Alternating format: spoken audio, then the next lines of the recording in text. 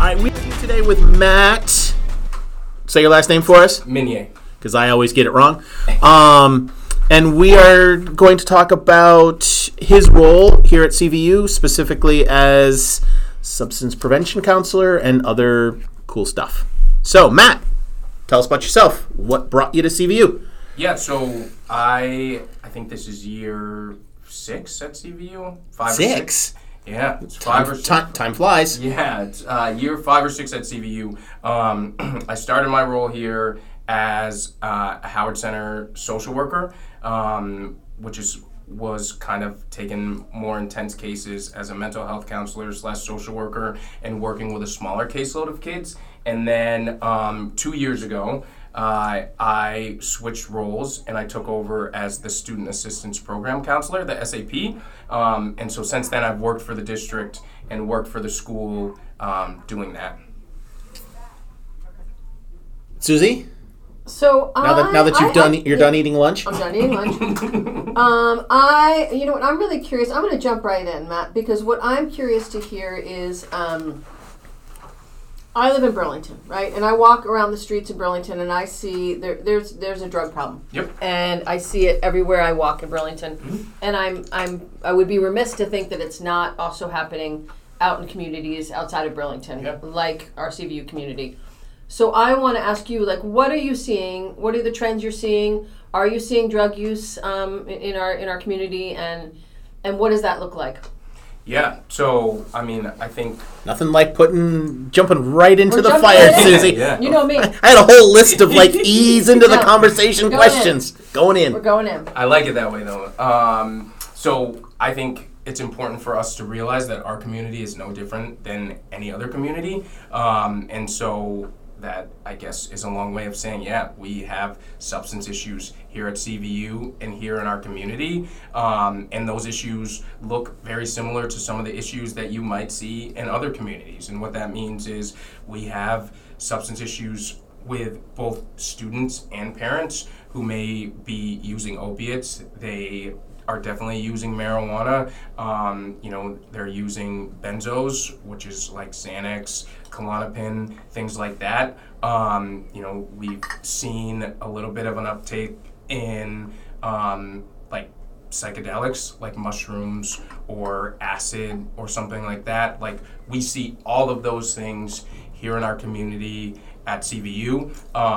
Those rates and how much, I think, probably vary and may be different than in other places, but we see all of the same things that you may see in a community like Burlington, or you may see in where I live. I live in Franklin County, I live in Swanton, and we have those same issues there. And so I think our issues are no different than their issues.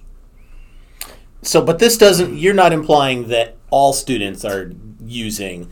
And so I'm gonna pull back the reins a tad, because even though Susie says I need to have more fun. What are the resources for the community, for the CVU community? Yeah, so I think this is a really important question, and something that we were talking about earlier. I think we do have a lot of resources. I would say our high school here at CVU probably has more mental health resources than some other high schools. And so I think we're lucky that way. But one of those things would be me as the SAP counselor. I think my role, and I kind of take this from the person who did this job before me, he would always say his caseload was 1,400 kids. And what he meant by that is me as the SAP being able to be accessible to all students for all issues. Yes, the substance use issues for sure,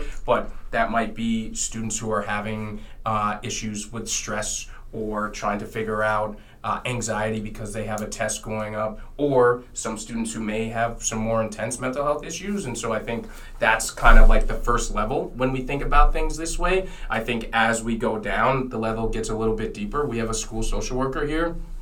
Their name is Steph Folkmar. Steph really has a smaller caseload of students that they deal with who have some mental health issues. What I would say are probably some more clinical mental health issues. We have another school social worker. Her name is Vanessa Harmon. Vanessa is more connected to one of the alternative programs we have here, so she doesn't necessarily see some of the mainstream students as much, but it's another support. And then we have a Howard Center worker. Her name is Katie Farnham, and Katie's awesome. And Katie kind of deals with some of the more intense and probably the most clinical mental health issues that we have here on campus. So any student that may see a psychiatrist or be diagnosed with clinical depression or some other serious mental health issue is a student that I think Katie is going to work with and and have on her caseload and kind of manage in that way. I think that comes with help with all of us, but I think those are kind of the layers of mental health support that we have here at CVU. So we're here talking to you today, and specifically about your role as the SAP counselor, but can you work with students on issues that aren't substance related, or do you need to kind of stay within that lane?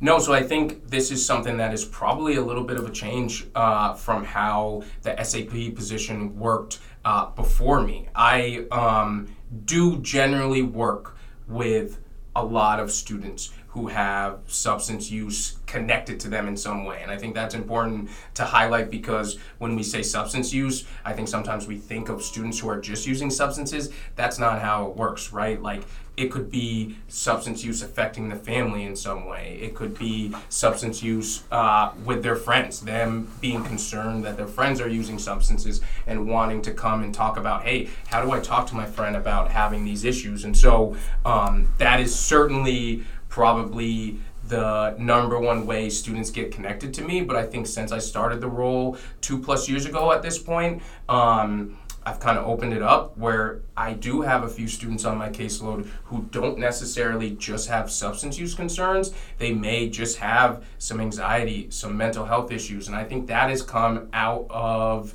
the pandemic and where we've seen the trends go, that like students are really struggling. And so I think to just say that my supports are only going to be for students who have some substance issue in their past, I think would kind of cut me off to some other students who could use some support like me, but don't have that. And so I think we open that up a little bit, and that's led to, me being with students who don't just have substance use issues. And Matt, isn't it the case that, you often see that substance use, abuse, and mental health challenges are intertwined, that, people will often abuse substances to help self-medicate, right?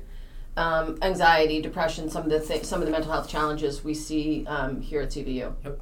I think that is exactly right. I think what you see with students who have some substance use issues or have some substance use in their families is it is definitely intertwined with mental health issues. I think the way I like to put it, right, and you said the word self-medicate, I think that is a perfect phrase or a perfect word to describe what happens, because a lot of times... I think it's hyphenated. Yeah, so does that make it one word? I think it's hyphenated. But I think it's like just the perfect way to describe how these students are going about their lives, because in the end, some of the anxiety, some of the stress, some of the depression, whatever mental health issue they have, I think affects them in a way that they are then trying to figure out, how do I feel better? How do I make myself not feel, how do I feel numb? How do I make myself not feel some of the issues that I'm going through? And so I think they will forever be connected in a lot of ways. I have a question in terms of trends. Yeah. Just out of curiosity, from your professional standpoint, do you think there's going to be an uptick in marijuana use with the legislation and the cannabis sales that are already hitting the market here in Vermont? Yeah, I think that's. I hesitate because I think marijuana use has continued to increase for students. Do I think it will increase faster or has increased faster because it's legal? I think it's probably fair to say that, But I think the thing that I hesitate on a little bit is just because now we have stores where people can go in and buy marijuana doesn't necessarily mean like marijuana, like those students are going to go into those stores and buy marijuana. Like, to me, I think marijuana has always, unfortunately, has always been accessible to students, and students have always gone after it. I do think what you will see, and what I have seen a little bit, right, is some of these strains that may be sold in some of these, in some of the stores that you can now go in and buy marijuana are kind of making their way down to students, where students aren't necessarily going in and buying them themselves. But I think what you see here, and what I think I've seen in my work sometimes when maybe we end up finding marijuana on a student, or a student talks about their marijuana use, is that some of those things that, and like the dab oils or the edibles that have become more popular and are now sold in the stores, are making their way down to students. And so I think to go back to your original question, have we seen marijuana use or smoking marijuana increase? Maybe, but I think what we have seen increase are the edibles, are the dab oils, and the oils that they use in their dab pens and stuff, because those things are now more readily available and more accessible. And so I think what you're seeing is students have a much bigger way to experiment with marijuana than maybe when we were all in school, and the way it worked is somebody like bought a bag of marijuana from somebody and we smoked it in like a joint or a pipe or something like that. Like, that's not just how it is anymore. Now what you have to look for are dab pens, which are extremely concerning to me, and like the edibles, right? Like, you never know what these students are using sometimes, because they may have had an edible that they ate at home, or you know what, they may have edibles that they may be experimenting here at school that we don't know about, and that is probably very different than it has been in the past and will continue to be. Okay, so I heard you say dab pen. I've heard you say vape pen. I've heard you say vape. Can you talk to us a little bit about what differentiates one from the other? Do you know what they are? I don't, but I'm loving the hand gestures that you're using, Susie, that not one person's going to see. So I think I appreciate you like slowing me down, because I think just in my work, as I go through, it's a term and terms that I use quite frequently, and I'm not always thinking about slowing down and explaining those things. So when I reference dab pens, what I'm referencing is a marijuana oil that is used through like a vape, right? So I think a lot of parents know about vaping, just vapes that students are using that look maybe like a USB, or have the block and have the mouthpiece that students are using. So when I refer to dab pens, what I'm talking about is the marijuana oil that students are then putting in electronic vape, or like an e-cigarette looking thing that they're then using the marijuana through that way. When I talk about a vape, what I am referencing are nicotine vapes, and I think that is something that unfortunately is really popular here in school. A lot of students right now are using vapes and e-cigarettes, and I think it's important to kind of highlight what those vapes and e-cigarettes are. And so I know one of the questions that we talked about before we pressed record is, what is a vape? And I think it's important to kind of highlight what that is. And so I wrote down kind of a definition and want to be able to highlight that. But I think the question that was on there is, are vapes more benign than tobacco products or cigarettes like they're advertised? And I think it's important to highlight they are not. Vapes and tobacco products like cigarettes or cigars are very similar. And so vapes are a way that students are using nicotine through the use of an electronic device which heats up the nicotine oil, and then when they bring it into their lungs, it comes out as a vapor. And so it includes all these really harmful chemicals like carcinogens, benzene, heavy metals, and when those things are inhaled, what ends up happening to students is their lungs get inflamed. And I think that physical piece is really important, but I think the thing that we actually see more here at school are the behavioral and kind of the other issues that they have. Because what happens is nicotine is what's in tobacco that's really addicting. And so what you see is students are getting addicted to that nicotine that they're using through the vapor and the e-cigarette, and then they have a really hard time controlling their behaviors because it causes irritability or impulsivity when they don't have it. And so it's this same type of thing as somebody who may smoke cigarettes. When they don't have a cigarette, they may be very irritable. Agitated. Agitated, impulsive. And what we see is that same thing. And so that is probably the chief concern, other than the natural health concerns that come from a vape for the students that we have here.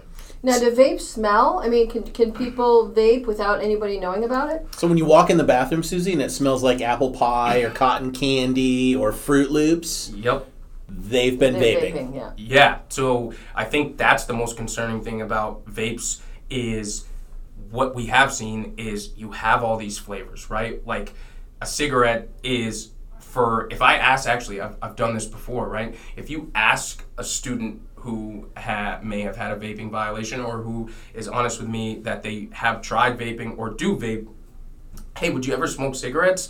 The looks that they give me and the tone of their voice change so much because they're like, no, I would never smoke a cigarette.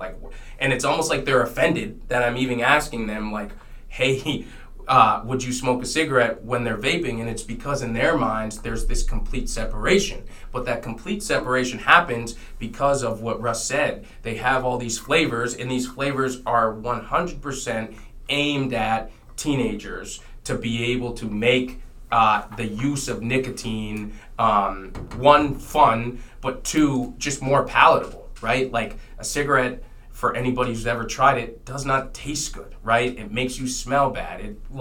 It can ruin your teeth and all this stuff. Like all these things, these students know, and when they think about using a cigarette or some other tobacco product, they're like, no, I would never do that. But because of the Fruit Loops flavor or the blueberry flavor, or all these fruity flavors that come in, the vape form, they're like, oh, that one tastes much better, it smells much better, and ultimately is why it is much more palatable and fun for them to use. It's like something that they want to try. It's like a new type of Red Bull or a new type of soda, something like that they get excited about. And it's addictive. I mean, it's extremely addictive. Yeah. It's no different really than the cigarettes that everybody has tried to prevent teens from using for decades and decades. So in Canada, when you go buy a pack of cigarettes, it comes wrapped in, there's no other way to put it, gross,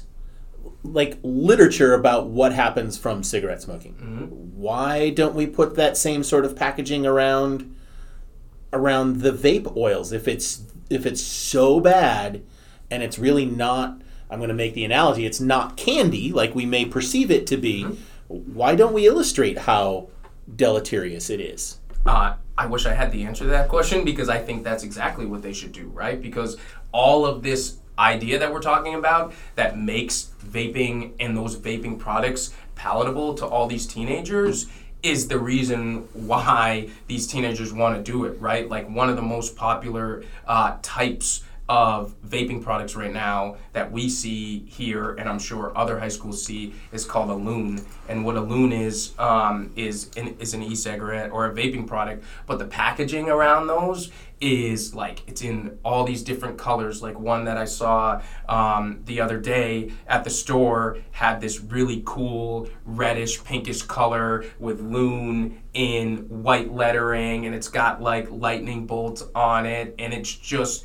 something that marketing wise looks really cool. And so I think what ends up happening is to be able to kind of prevent some of that, I do think wrapping that in literature or wrapping that in something else that doesn't look as cool would be exactly what we should do. I just don't know why we don't do it. Well, let's put this in perspective. How many students do you think, what percentage of our student body do you think is using marijuana, vapes? I mean, if you want to bulk it all together, how many using substance? Yeah, so I think that's a really difficult number to say, and so I don't want to You're not gonna tell me. to say an exact number. In part because we took our YRBS last year, which is called our Youth Risk Behavior Survey, which essentially takes all the risky behaviors, and it's a survey that we give to students that kind of wraps all these risky behaviors in it and ask them, what they do and don't do. And so I think we take numbers from that. I will say in one of the last numbers that we did get from 2019, which I give you is a long time ago, I think that number was anywhere between like 17 and like 20% of students who had tried vaping in particular. I think that number will inevitably increase for sure. And then when you think about the students who have actually who have ever tried vaping, that number actually goes up from that 17 to 20%. The 17 or 20% from the YRBS is or was students back then who were currently trying to vape. Yeah. And so I actually think, without wanting to throw a number on it, I think it's important to highlight that 17 to 20% was where we were at in 2019. And I think since then, feels like a decade has gone by because of the pandemic and because of everything we've gone through. I won't be surprised if those numbers increase by a lot from where they were. Now, let's say that, as a parent, I am worried about my student. Mm-hmm. I am worried about them using a substance. I'm seeing behaviors that might indicate that. Yep. What resources do I have?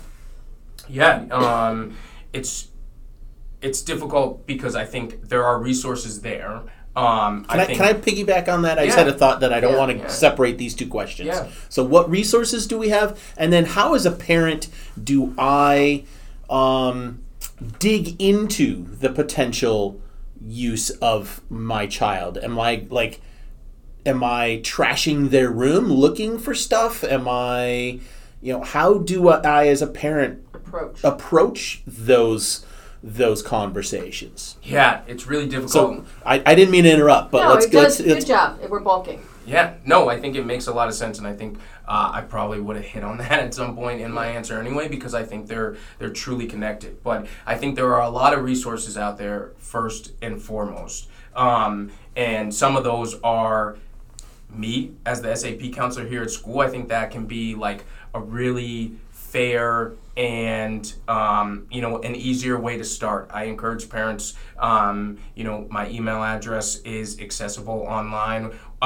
letting the school counselor know if you feel comfortable enough doing that this is something that's an issue, and then they can kind of give you some of my contact info. And I say that I am a kind of first step in line because I think it can be very non-confrontational, that I can have conversations with students where it's not just strictly, hey, so-and-so, your parent came to me and said that you may or may not be using, tell me about that. I think in my role, because it's really broad and I talk to a lot of students about a lot of different things, I think it allows me some time to explore with students what's going on, and I think I'm very confident in the relationships that I have with students that, let's say they are vaping, let's say they are starting to experiment with marijuana, that is something that will probably come up in our conversations. If we're at a point where things are a little bit more serious, because that happens too, I would say reaching out to some of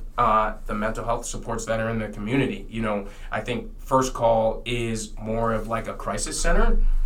But if you're having serious concerns about your child or your student using, a lot of times that's connected to mental health in some way. And so I think even though it might seem like first call is just for mental health crises, I think this would kind of constitute that issue. And so I think first call is a good first step, because what they can do is start to kind of give you some resources about, so there's a mental health, there's a substance use counselor here at the Howard Center that we can do some sort of evaluation on your student if they're using. Or there's these people in the community that are substance use counselors, drug and alcohol counselors, that can sit down, have an intake with your student, talk to them about what their use may be, and then go from there. I do think when it comes to, Russ, your question about approaching students, some of it is really basic. I don't think I have like this overall like great answer about, hey, how do I confront my student who might be using? Because I think it's more of, if you every day try to have these ongoing conversations with your students about how their day's going, how they're making friends, who their friends are and some of their social scene. I think through that you start to see changes and or you start to realize some patterns of what students are doing. And so I think some of it is just trying to be as connected to your teenager as you can. And I get that's really difficult sometimes because teenagers aren't the people that are like, yay, I'm gonna raise my hand and I want to spend every single minute with my parents. I completely understand that, but I think trying to stay connected to them and having some of those discussions and those conversations about everyday things helps you then dig a little bit deeper into, hey, so I've seen some things about this going on at school, like tell me about what your experience is with that. Like, do you see kids using? Have you ever used, right? I'm just really curious about it. I think coming at it from a point of curiosity sometimes can be a really good way to say like, yeah, you know what, I saw this weird thing on the news, or I heard this podcast where, the SAP counselor at your school was talking about some of the things that go on. Sometimes it can just be coming from a place of curiosity that can start that conversation, but then it's on us as parents, because all of us in here are parents, to keep that conversation going and be able to dig into some of that stuff as you go forward. You say, those of you who are listening to the podcast, that's probably like 20 people. Yeah, we'll take that. We'll take it. Hopefully if those 20 people... They'll get one gold nugget out of this, right? We'll take it. Yeah. So I am curious, though, because you've talked a couple times about, or alluded to, kind of like the Matt Meunier entry gate. Like, so there's... a parent can reach out to you directly. I'm imagining a student might be able to sit down with their house counselor who can then refer to you, or perhaps they reach out to you directly. But how else do you get clients on your caseload? Is that the school getting information and searching students? How does that work? Well, how does the school help students get to a healthier place? Yeah. And it's a big question, but I'm asking it. Yeah, I think the easier answer to that is it's all of it, right? So, yes, I frequently have parents come to me about maybe substance issues. I have parents come to me because maybe they connected with a teacher and the teacher said, yeah, you know what? We have this person here at school who's the SAP who can kind of have some of these conversations. And so I like the term that you use, entry gate, because that is a little bit of the way that I look at my job, because my role can be really flexible. I think it is used as an entry into support in general. Like, yes, mental health support, but sometimes it might just be this student is really struggling in their classes and they may need some more help connecting with the school counselor to be able to actually discuss some of the stress and the anxiety that they're having about their classes. And so in that case, I can kind of be the bridge to the school counselor to say like, hey, I know you know this student, but this student came to me because they were having an anxiety attack or having a lot of panic about this test. And through that conversation that I had with them, they said, yeah, they've actually been struggling like this for the whole semester, but didn't really know how to go to an adult and say, yeah, I'm really struggling, because for students that's really difficult. But other times, let's say a student may get in trouble in the community because they got pulled over for speeding and there was some other stuff in the car, or maybe unfortunately they had a run-in with police. Like, those things come back to the school, and then I think the school will connect with me, in part because I am that entry gate to kind of get an idea about how things go on. But yeah, students come to my office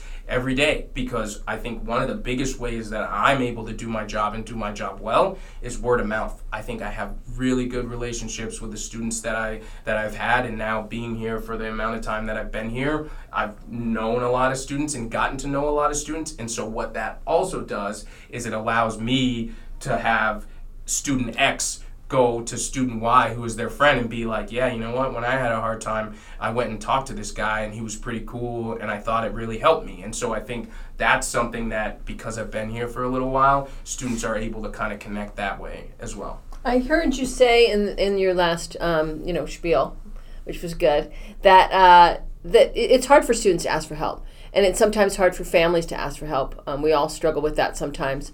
Can you, let's talk about successes, right? Can you talk about sort of how you're seeing some students move through support systems and work hard and get to a better place? I love that question because we've talked about a lot of heavy stuff that has a negative side to it, but there is a fairly significant positive side to it. Yeah.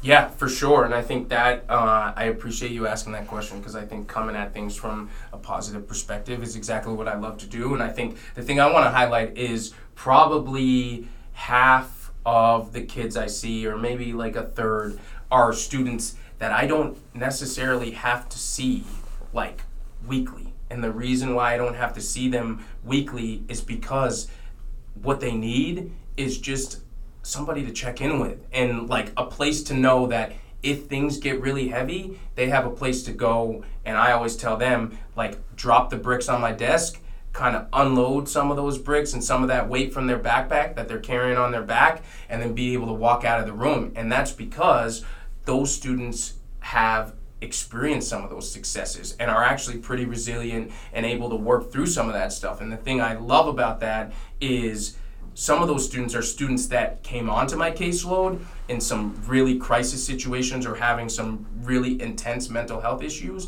And over the last year, half a year, even 2 years for some of them, have been able to develop the skills to handle some of these situations that I think at first they were not able to handle. And now it's like, yeah, you know what? Just knowing that I have you, your school counselor, or somebody else, just an adult in the building to check in with, is really what I need to be able to go on about my high school career and about my day and be successful. And I think I see that with, like I said, with a lot of kids that I have on my caseload. I love that analogy with the bricks on the back. The backpacks are heavy enough around here that to have some heavy backpacks and then some bricks on your back, it's nice to be able to unload those bricks. Yeah, 100%. Yeah. That's what I tell kids all the time because it's the truth, right? Some kids that I see, I would say a lot of them, some of them have some, serious mental health things or some serious trauma going on or in their backgrounds. And I think what they're looking for is just some connection and an adult that they trust, that they know, hey, I can go and I can say some things, maybe some things that I might not want to tell my parents right now that I just need to talk about. And I think the important thing that I want parents to know as well is, yes, there are some things that kids are going to tell me that I'm not always going to tell the parents, and also things that maybe parents feel like, no, I should know that information. But I think students are protected in that way because of my role and what my job is and kind of the mental health world as a mental health counselor. But I also always encourage kids to go to their parents and to have that conversation, especially if it's safe, which for most students it is. It's safe for them to go to their parents and have that discussion. And more times than not, if they do go to their parents and have that discussion, I think they feel an even more of a relief than they do by just telling that to me, because they don't have to hold up these appearances of like, no, I'm not struggling, or no, I'm not doing this, or no, I'm not doing that. And so I think a part of my work is talking with those kids about, hey, you know what? You should really go to your parents and talk to your parents about what these issues are, because in the end, I think you'll actually feel even better, and I think you'll actually be surprised by the help that your parents may give you in this situation. That is just being able to kind of sit down and talk with them about it. Can you help facilitate those conversations, or is that something you work with the student on to help them build the confidence so they can go do that on their own? Yeah, I help facilitate that with parents all the time, and that really comes because students want that to happen. So I think what ends up happening in certain situations is students come to me and they might say like, yeah, I do want to tell my parents this, but I'm not sure how they'll react. And I'm always the one to say, hey, let's bring him in, let's have that conversation. Other times it's the other way around, where I'm like, hey, this is super concerning. At some point, I think I'm going to have to tell your parent about this. And so I want to give you the choice to do it in this setting where we have these calm and collected conversations. And so let's bring them in. Or you tell your parents, you know that they're probably going to be upset, and that feeling of being upset usually comes from fear or just like, oh my God, like I did not know that my child was experiencing what they were experiencing. And in that sense, I then say, hey, how about you come in and how about you have a conversation about this? And so I think that happens in both ways, really. All right, I want to end this on a positive note because I realize we're at 35 minutes. And we could talk for another day. Yeah. But we've talked about a lot of heavy stuff. You seem to have a very positive attitude, positive outlook on how things can be handled here at school. When you're not at school, I want to know what you're doing. Yeah. Like, what are your passions outside of here? Because you're very passionate about this work, but what are you passionate about outside? Yeah. So when I'm not in school, the thing that I'm doing more than anything is I'm on a baseball field. So I have coached baseball here at CVU, both JV as a head coach and varsity as an assistant coach. But I am no longer coaching baseball here at CVU. I have a part-time role as an assistant baseball coach at St. Michael's College. So when I am not here at CVU, I'm all in on baseball and being with my son. So I got a 5-year-old son. His name is Malik. I love him very much. He started kindergarten this year, and so like all you parents out there know what that's like. I had a really hard time with that, and there were a lot of tears on his first day of kindergarten, but we got through it. But he's adjusting really well, and so between chasing my 5-year-old around and being on a college baseball field, that's what I really like to do. And then in the summer, this summer I'm really excited about it. I'm going to be coaching in a college summer league in Montpelier, so that'll be really cool because I haven't been able. That'll be a new experience, but that has kind of been my overlap with a lot of the kids and some of the parents here at CVU was my coaching summer baseball and travel baseball and even JV and varsity baseball. And so I think for me, the way that I've connected with students outside of my work here has been through athletics, but specifically baseball. So that's what I like to do. Has he mastered the curveball yet? No, or not you yet. Trying to teach him the split finger? He can swing it. He wants to be a catcher, so he likes to put on the gear and stuff like that. I bet the gear's cool. Yeah, he especially does. When you're five, He likes to have all the gear on, but he can swing it a little bit. But we really just love to get out there and like throw it around and be in the backyard and watch him hit balls over the house and hit the house and stuff like that, which I'm okay with, which I think he enjoys when he gets to hit a tennis ball or a wiffle ball and he hits the window and he looks at me and he's like, he's looking for a reaction and I'm like, nah, dude, like good swing. I'm glad you hit it. And then at some point I'm sure he'll be upset because he'll hit one and it'll break the window and I'll have to pay for it, but that's okay. That's kind of how it works. Well, Matt, thank you for coming in today. I'm sure we will get back together and have a part 2 of this. Appreciate your time. Yeah, thank you very much for the opportunity. All right, so just when you thought it was over, I asked a question and Matt told me, press record. So my question was, and I'm going to lose some of it, I'm sure, was about, we were talking earlier about numbers and we were talking about the YRBS, and I was asking Matt, like, do you think that the numbers went up during the pandemic when people were not able to be social, where they were self-medicating because they were isolated, and now that we're back in school and we're social again and we can be around our peers, do you think that your experience is that those numbers are naturally coming down, or are they staying up? Yeah, I think that those numbers are continuing to increase and continuing to be up. Now, do I think they're increasing as much as they increased during the pandemic? No, because I think what we were trying to do during the pandemic is isolate. And so what we saw from a risky behavior standpoint or from a substance use standpoint is just this sharp increase because kids were isolated and trying to figure out what to do, dealing with boredom, dealing with being separated, and I think at times experimenting with things that I ventured to say if they had other peers around them and were engaging with those peers, they may not do. And so I think we saw a sharp increase, or we will when we get those numbers, in those behaviors. But I think because of everything that we experienced over the last couple of years or since 2020, those numbers are still going up because kids are still dealing with the trauma and with the anxiety and with maybe the depression or some of the mental health issues that kind of were birthed during the pandemic. And so I think we're seeing an increase just not as sharp of an increase. And I think now, because we are starting to kind of get a better understanding and get some supports around kids to try to deal with that, I think in a year or two maybe we start to see a little bit of a decrease. But I think right now there's still this, incremental increase of those behaviors, because we are now just starting to get an understanding of what is going on. Okay, now we're really done. Yeah. Thanks, Matt. And thanks, everybody. See you next week.